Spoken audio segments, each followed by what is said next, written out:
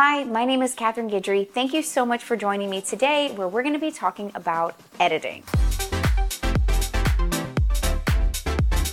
Before we dive into the content, if you're interested in learning how to establish your base price in photography, be sure to download the free pricing guide below. If you're listening on podcast app, it's probably in the description. I appreciate you tuning in because we all know that editing is probably one of our least favorite parts of photography. Wouldn't it be amazing if we could just photograph and then the images would be complete? But we all know that's just not the way that it works, unless maybe you're a film shooter and you ship your film off and you receive the edited scans back from your lab. But not even all film labs do that. Some just give you the auto process and you still have to tweak the images. So needless to say, post-processing is a huge part of photography, and it's also a big part of what makes your images unique. It makes your style stand apart, everything from colors to cropping, which we're going to be talking about in this episode. Before we even dive into the details of editing, however, let's talk a little bit about your camera. In addition to having a high quality, high res camera that takes amazing photos, one that you've spent thorough time researching and comparing, figuring out what lenses you like, what focal length, and all of that sort of thing, I want to make sure that you're shooting in RAW.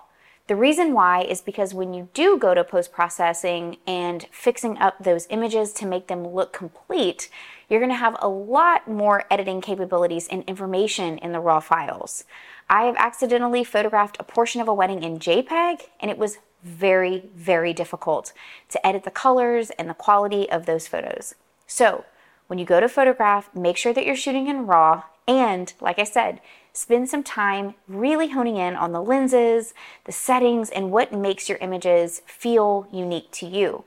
For example, right now I'm loving shooting on my Nikon Z6 II with a 50-1.2 Nikkor lens. I love shooting at 1.2. And yes, I am even shooting big groups like wedding parties at 1.2, which oftentimes, if I would say that, people might think I'm crazy, but I came from shooting film at f2, and I know that if you back up far enough that those images will still look sharp and good. So that's neither here nor there, but all that to say, you really want to know what focal length you like to shoot with. Do you like to be really close or really far away? Because all of those things are going to have an impact on your final product. But when it comes to editing, you want to shoot in RAW and make sure that you're getting things as right as you can in camera. I do personally shoot in auto white balance. That's something that I know some people do not do. They like to get a little bit closer to the actual color, but I let my camera do the work. And if I need, when I am post-processing in those programs, I will allow the program to help me in terms of the white balance, and then of course I'll tweak even further. Speaking of in camera, if you're ever unsure of how you're going to prefer the final image, don't hesitate to take it a couple of different ways. So for example, sometimes when I'm photographing in a church, those formal photos after the wedding is over, and I'm not really quite sure if I really want to shoot with my speed light, artificial light or not, I will go ahead and do some photos in natural light without artificial light. And then I'll pop my speed light on and do some with artificial light. So when it comes to, the in-camera photos, just remember that you can never go back. So if you're thinking something or if you're having doubts, just take some options, do some different things, and that way when you go to post-process, you can pick which one you like the best. Let's talk a little bit about software and choosing the right software for your business. I am just getting to the point where I'm learning about AI culling. I'm not quite there yet. So currently we do have a whole system, which there's a video on YouTube about how we offload our images onto the computer and back them up. So be sure to check that out. I won't dive into that here because that's a whole video in and of itself. But I do pass currently my images to someone who helps me cull, which basically means that they pare down the photos for me and they are trained. It's someone I've been working with for several years and they understand the story that I like to tell. When those images have been culled, I put them into Lightroom. Lightroom is our preferred software for processing a lot of images at one time. Those Lightroom images are run through Imagen. Imagen is the AI software that we use to edit our images. I will put a link in the description to be sure that you can try this out if you want. It has been an absolute game changer. We also have a whole video on artificial intelligence for editing, but once you get set up in Imagen, it has saved us so much time. We run images through Imagen based on our profile, which was created based on edited images. So you are going to have some edited images to upload into your profile, but then we can bring it back into Lightroom and treat those images in a lighter edit because they've already had the bulk of the editing done through the AI software. It's amazing. I also think it's important to know Photoshop, things like the spot and patch tool, being able to tweak things that might stand out or be very distracting for you in your final imagery. Photoshop is not something that we use for every image. Yes, I did start my business way back in 2008, 2009, 2010 using Photoshop, but once I moved into Lightroom and realized how much of a time saver it was to, edit lots and lots and lots of images, I've pretty much stuck with Lightroom since.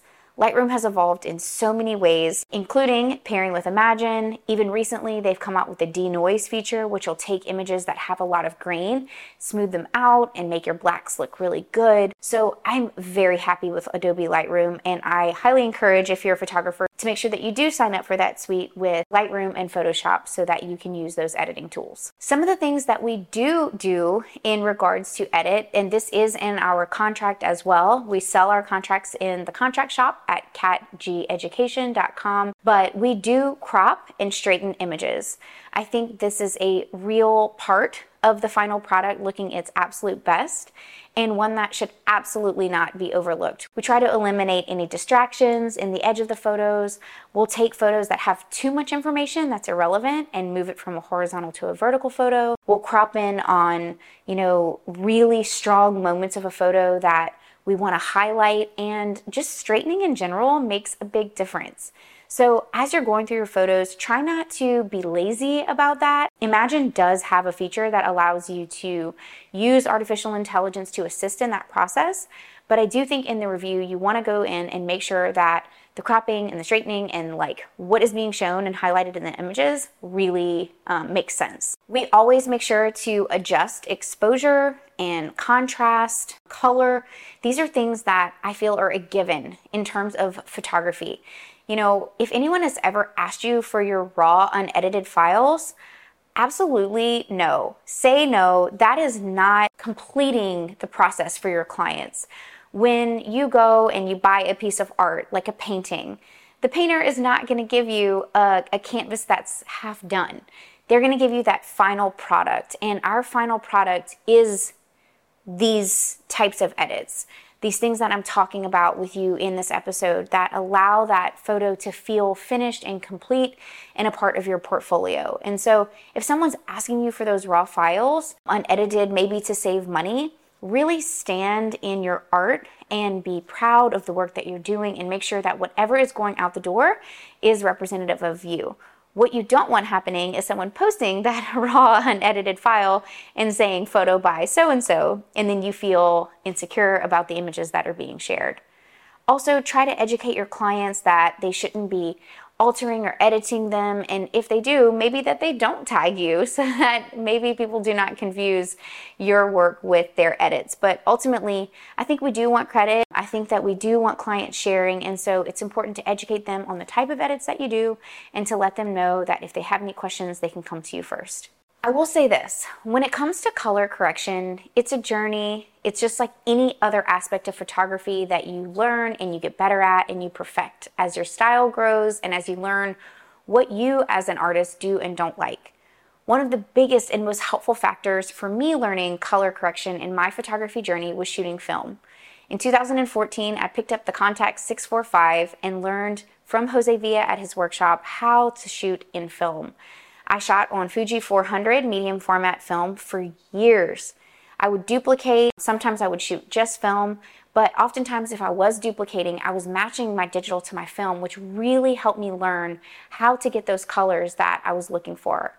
Nowadays, I know there's a ton of presets out there that can help you achieve a more film-like look. Some of these presets I've had great experience with, but there's not really one at this time that we stick to. Our final edit is really based upon our most used settings and what works best for our business. But if you feel like you're in those earlier years and you really need a little bit of help, feel free to search around and find the presets that work well for your images, your location, and look the best to your eye. But I do really encourage you to consider maybe picking up a film camera and testing out some different film stocks. It pushed my business to the next level and my portfolio to the next level, and I think I'm a much better photographer because of that experience. There are things that we do and don't do when it comes to editing. Distracting things, like even if it's an exit sign and it's really bothering me in a photo, I will take it out. I think that that's also part of our job, is to sort of see those things before the client does and remove them or make these images look as close to perfect as possible, right? But at the same time, there are things that we don't do. Do not, without fee, remove people from images or do head swaps or liquefying or any of those like really fine-tuned Photoshop tools. There's a really amazing, I don't have any affiliation with this company, but there's a really amazing company called retouchup.com who can do a ton of things to images if clients do have specific requests. And so what we usually do is if a client comes to us and says, hey, we have these really specific edits, is this something that you can do?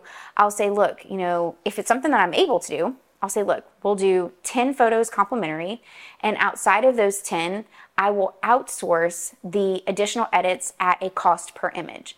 Once you have your list, send it over, I'll put together a quote, and then we can make a final decision about what's next. And I give them an average cost per image. Make sure that you are compensating yourself for the time that you're putting into the company you're outsourcing to, if you are going to outsource those images, because it does take a little bit of back and forth, uploading images and your time. So you want to make sure that you're compensating yourself for that as well. But I feel like this has been such a great compromise. I'm not having to tell my clients no to edits, and giving them options and allowing them to make the edits that they want. And the most recent tool that we've been experimenting with is Photoshop's new beta artificial intelligence software. It's pretty crazy what you can do with this program. I have some different feelings about it because I think if used in an inauthentic way, it can change the story and can almost make us distrust what we're seeing, right? But if you're doing something like maybe extending a backdrop or finishing out an image in a way that makes it look complete. So for example, like right now I'm shooting on this white backdrop. And if I wanted to make this the cover art for the YouTube video, I could go into the Photoshop's beta software and extend the backdrop very quickly, very easily. You can select your subjects and do things that, took a lot of time and work way back when I was in architecture school learning Photoshop. And so I think in a lot of ways, the Photoshop beta tool is really incredible and can really help our industry. So that would be a tool that I recommend experimenting with as well in the post-processing journey. There's a lot of questions that might come up. Editing can be so deep as far as what we can do. You as the artist have to sort of take your position and a stance on how much you are and aren't going to do in that post-processing journey. And I would suggest that you do outline those things in your contract and answer those questions in the initial meetings with your clients. That way there are no surprises and you guys are all on the same page. This is the way that we do things in our post-processing journey and the softwares that we use. But if you have any specific questions, please don't hesitate to drop them in the comments below. Thank you so much for tuning in, whether you're listening on YouTube or the podcast, and I appreciate you so very much and wish you the best on your photography journey. Don't forget to subscribe, and I will see you in the next episode.